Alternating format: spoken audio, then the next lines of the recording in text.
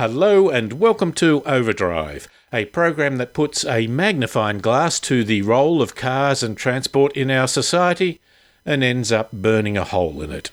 I'm David Brown, and in this program we look at news stories with David Campbell, including further woes for diesel drivers as fuel consumption found to be up to 75% more than stated by manufacturers. We give a summary of the vehicle sales figures for the first quarter of 2018, and despite financial constraints in many areas, we are still buying new cars. I talked to Brian Smith about what the road system needs to provide to help autonomous vehicles.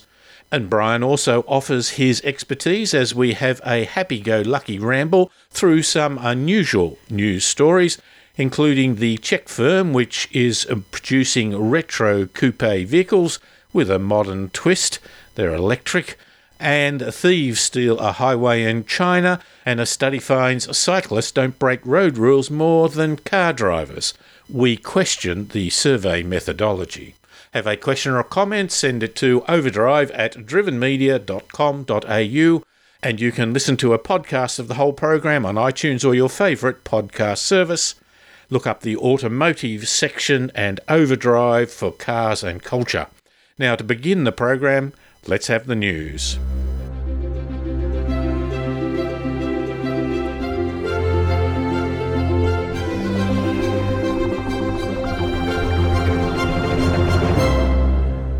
Recently released data shows that drivers could be burning through as much as 75% more fuel than stated by manufacturers.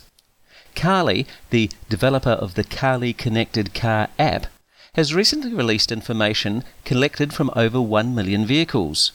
The Connected Car app can perform a manufacturer-quality diagnostic session, providing insight into actual mileage, fuel economy, as well as fault codes logged in the car. The data shows year-on-year increases in discrepancies in fuel consumption in every new model generation since 2004, up until 2017, where the difference appears to actually reduce slightly.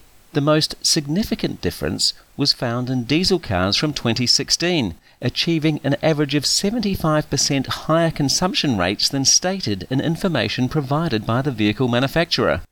Overall, the Carly uncovered discrepancies were greatest in the three most popular vehicle segments: small and medium cars and SUVs. A simple, affordable, and apparently foolproof solution to the problem that has led to the current worldwide demonization of diesel engines, emissions of life-limiting nitrogen oxides or NOx, has been discovered by a team of British automotive research specialists. The system, called ACT, or Ammonia Creation and Conversion Technology, has reached such a promising stage that the creators are being besieged by car manufacturers, component suppliers, and even owners of large diesel fleets that have heard about the innovation and are desperate to use it to solve what they see as motoring's most urgent problem. The team has been working on exhaust emissions for many years, but achieved its breakthrough in the last 2 years. Preliminary tests on a city-based stop-start taxi indicate that ACT can capture 98% of exhaust-borne nitrogen oxides in an exhaust-mounted chamber. In the past decade, NOx has become infamous. It springs from the fact that diesels become more efficient as they run hotter, and this heat increases their NOx output. The effect has led to rapidly rising awareness of NOx's detrimental effect on health. Current European research suggests it shortens over 70,000 lives a year. And still with diesel. In the UK, the slump in demand for diesel-engined cars has continued to hit the British new car market, which declined by nearly 16% year-on-year in March. Preliminary figures show that demand for diesel cars was down by over 37%. By comparison, sales of alternative-fueled vehicles, including electric cars, was up by more than 5%, and demand for petrol cars increased by just under 1%. In Australia, sales of diesel private passenger cars are down, but the numbers were never high to begin with. The local demand for SUVs is not pushing for diesel. It is the light commercial vehicle sector, particularly utes, that is pushing our local demand for diesel engines. More than 1.2 million road users in the Netherlands are now able to receive personal real-time warnings about traffic jams, vehicles causing traffic problems, and suddenly changing local weather conditions, due to the launch of live connected services by the Talking Traffic Partnership. Users of a smartphone app are the first to benefit from the real-time information which has been launched by a partnership between the Dutch Ministry of Infrastructure, 60 regional and local governments, and a large number of national and international companies including Siemens and Ericsson.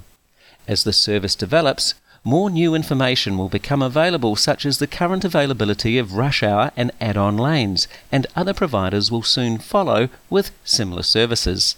The new system consists of smart traffic lights that communicate wirelessly with each other and with vehicles using V2X, or Vehicle to Everything, and IoT, Internet of Things technologies, with the aim of helping to improve the overall traffic flow. After a controversial crackdown, New York will legalize one class of battery-boosted bicycles. The battery-boosted e-bikes are very popular among the 50,000 plus delivery cyclists in the city. The problem is, e-bikes haven't been entirely legal. Last year, the mayor of New York announced that the city would crack down on the swarm of e-bikes on its streets in response to safety complaints from residents. But recently he reversed his decision, instructing his Department of Transportation to loosen its ban and recognise pedal assist bikes, or bikes that use a rechargeable battery to boost their speeds, as a legal means of getting around the city. Any e-bikes with a motor capable of pushing its speed above 20 miles per hour, or about 32 kilometres per hour, however, will remain banned. Advocates have offered cautious praise for the mayor's decision, saying it is an important and positive step in responding to an explosion in demand for food delivery, supported by thousands of low-wage immigrant workers who deliver more than 100,000 meals in New York City every day. The Hyundai company and its distributors in Saudi Arabia have organised its Safety Day with Hyundai initiative for a second year. The launch of this campaign was timed to coincide with the implementation of the royal decree allowing women to drive, and it includes a variety of activities, including lectures and seminars for both male and female students at universities in the main cities of Saudi Arabia. The events aim to raise awareness about road safety, followed by a test drive simulation program developed to educate students on safe driving measures. And that has been the news. The VFACTS car sales figures for the first quarter of 2018 have been released, and while the economy seems to be under pressure through high real estate prices, energy costs and health insurance premiums, we are still buying new cars. Compared to the same 3 months last year, car sales in Australia are up 4.4%. This corresponds to selling 135 cars per hour for every hour of the day, or approximately 5.5 more cars per hour than we were 12 months ago. The biggest increases are coming from sales that are classed as business. Part of the reason we are still buying new cars is that their relative cost has gone down. Take the Honda CR-V, for example, which was released onto the market some 20 years ago with a base model price at about $30,000. The new CR-V, which was recently released onto the market, starts at a base price of again around $30,000. If you take inflation into account, today's vehicle would have sold for $18,500 20 years ago. The new model is also very much improved. While a typical model of car is now achieving better fuel economy, there is some research to suggest that people are trading this off to get more power, and the total amount of fuel being used is not decreasing as it should. While prices remain the critical issue in most purchases, people are not necessarily buying the cheapest model. They are looking for value for money, and many want the bells and whistles that come with upmarket versions. Nearly 60% of Ford Australia's cars are its utility, the Ranger, and most people are buying the second or highest version models. The luxury car market is not doing quite as well. Mercedes car sales are down 2.5%, BMW and Audi sales are flat. Land Rover, which includes Range Rovers, are down nearly 24%. Lexus is down 2.6% and Porsche is down nearly 7%. Luxury cars used to have a lot of expensive options. Some still do, while others are still not cheap, but there are some signs of the cost of extras reducing. The other problem that luxury cars have is that many features are now finding their way down into more price-sensitive parts of the market. We are currently driving a Kia Stinger, which admittedly, with the upmarket twin-turbo V6 engine, costs $60,000. It's a large car with rear-wheel drive, but the top model comes with an extensive range of features, including heated and cooled front seats. It is also a stunning-looking car that we were driving the other day and someone tooted their horn and then at the traffic lights wound down their window and said how much they liked the look of the vehicle. Some of the more super luxury cars, which are rarely bought on price, have been doing well. For example, the upper large passenger cars over $100,000 are up 88%, although this is based on very small numbers.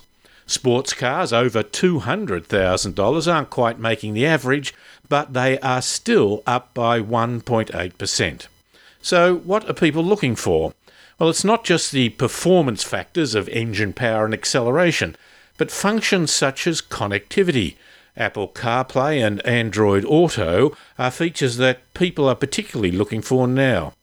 Safety features are important, although given that most people think that they are better than average drivers, it is more for having nice technology rather than necessarily thinking that they may be the one in a crash.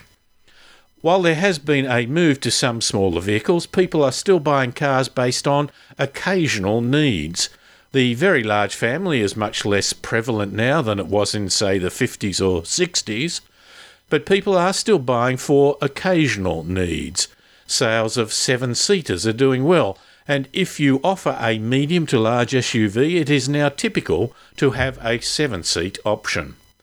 The SUV market is up nearly 11%. The real performer is the small SUVs, with sales up 27%.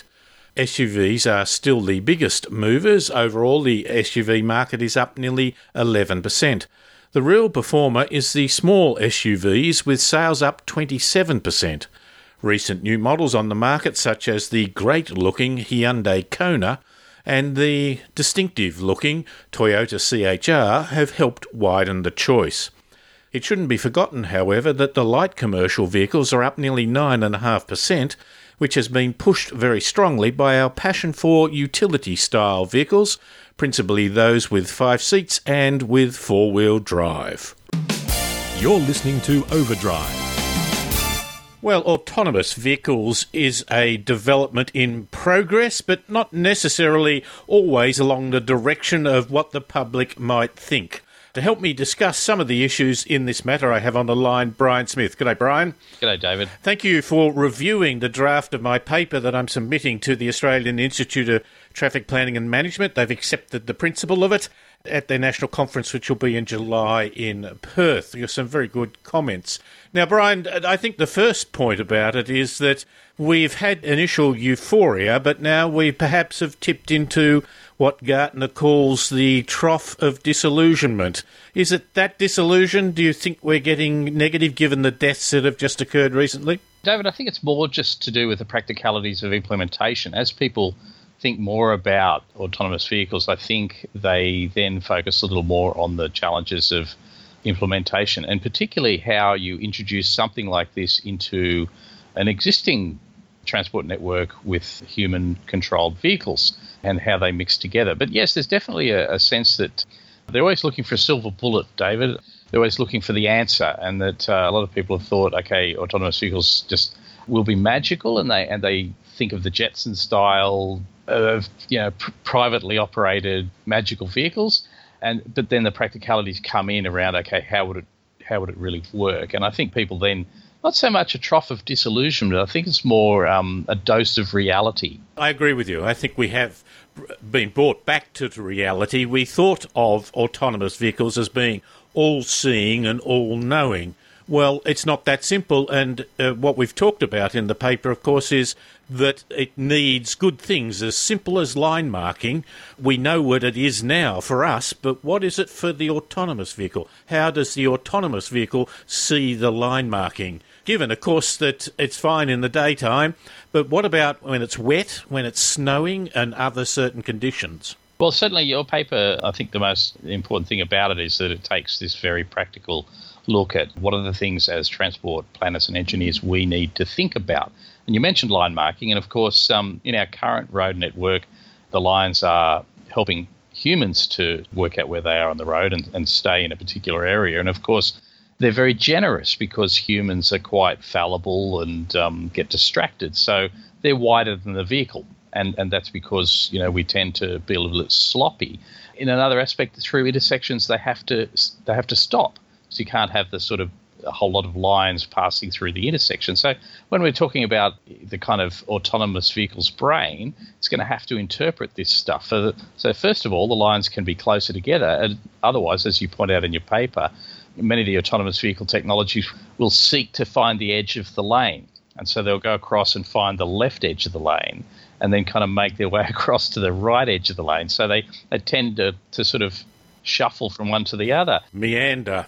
And when the lines disappear at an intersection or on a curve, it's very hard for the autonomous vehicle to work out where it is and what's going on. They get lost. Particularly on a curve, if you've got broken lines, that where you have a line for a while, then you don't, and then you do, and then you don't, as it's changing direction. In most cases now, the sort of technology that will keep you in the lane will do so only when it's pretty straight. And in fact, I was driving a car today where it turns off and doesn't work anymore. So it's not in any way like a cruise control, which you can depend on. It is at the moment only something that will correct you occasionally if you're doing wrong.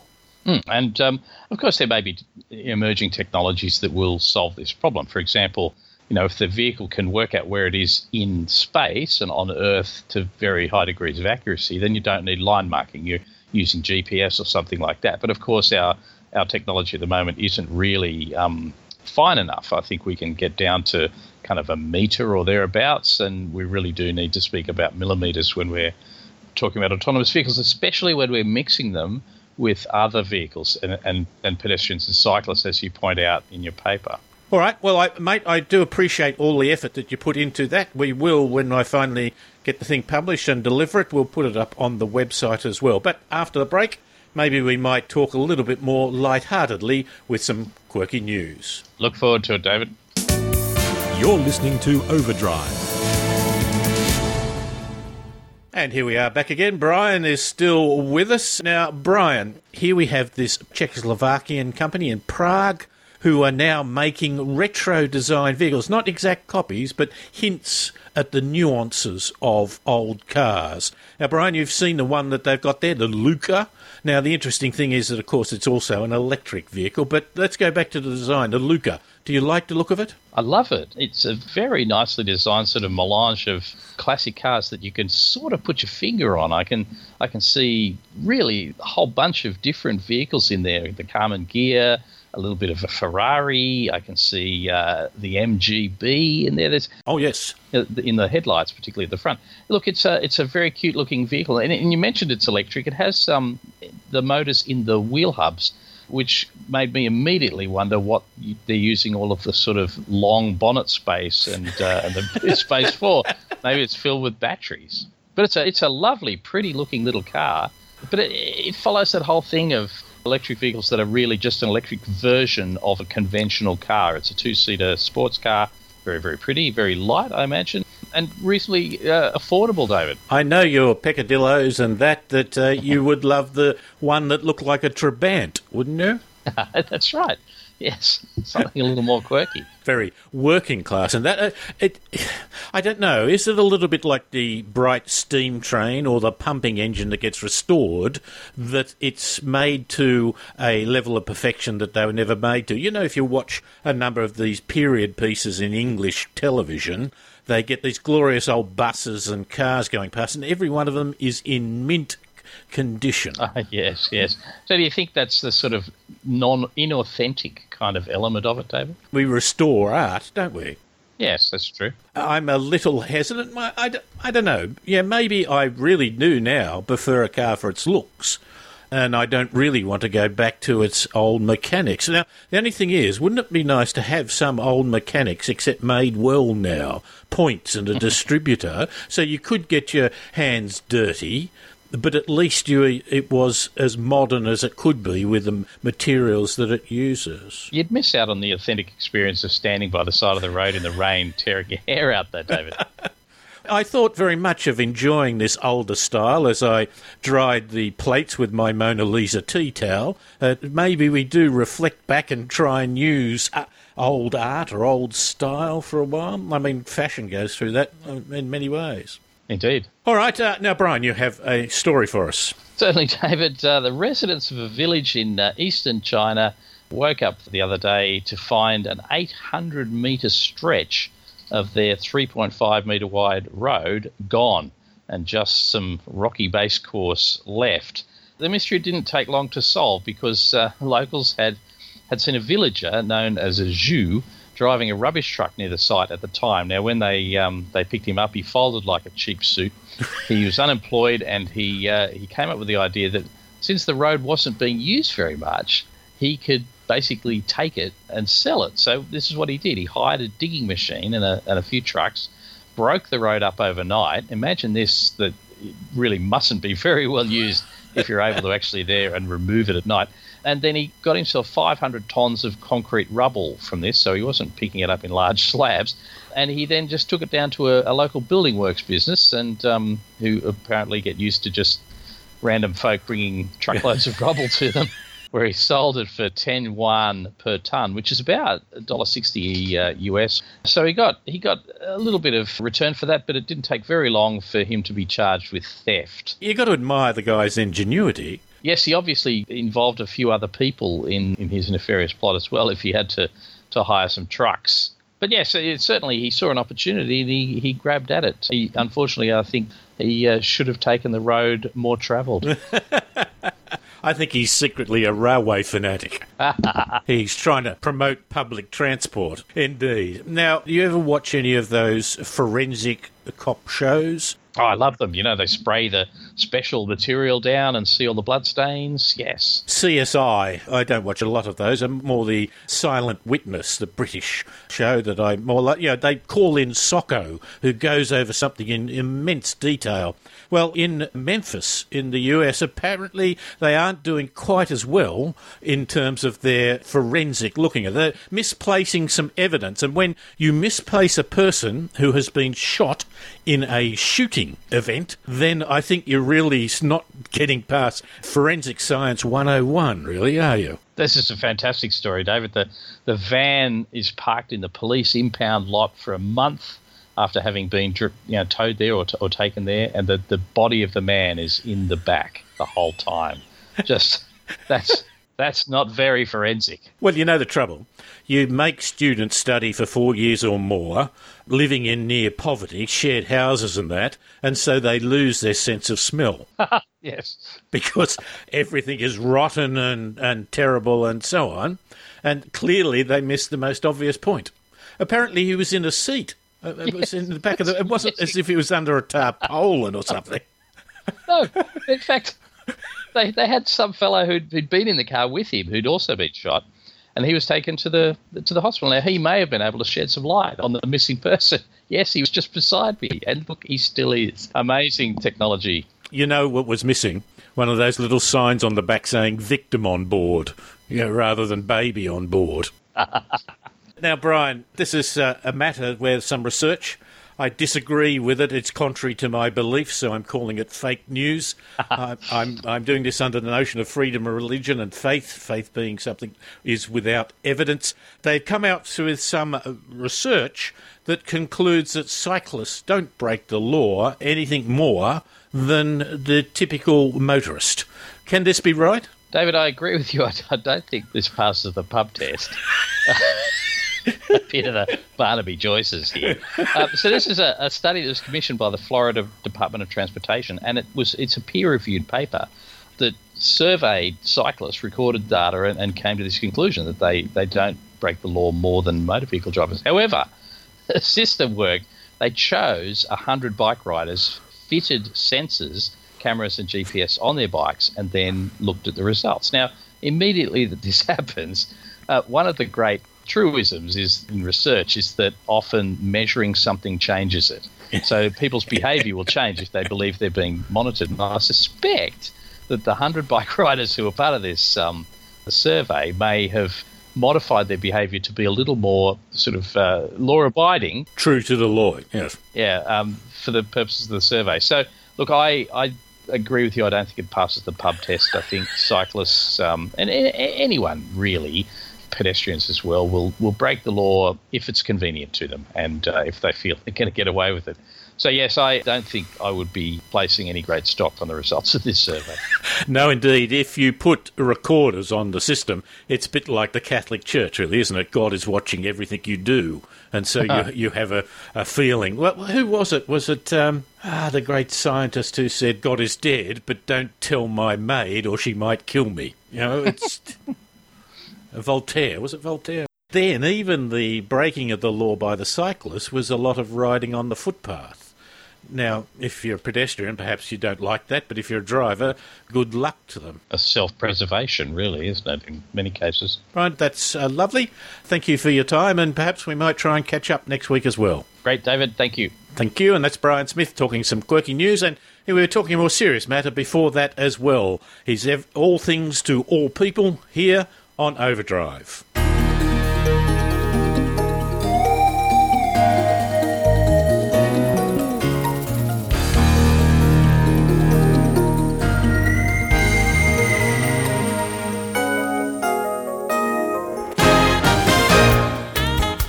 And this has been Overdrive. My thanks to Brian Smith, David Campbell and Paul Just for their great help during the program. Overdrive can be heard across Australia on the Community Radio Network. You can listen to longer segments by going to our website at drivenmedia.com.au or podcast the whole program on iTunes or your favourite podcast service. I'm David Brown. Thanks for listening.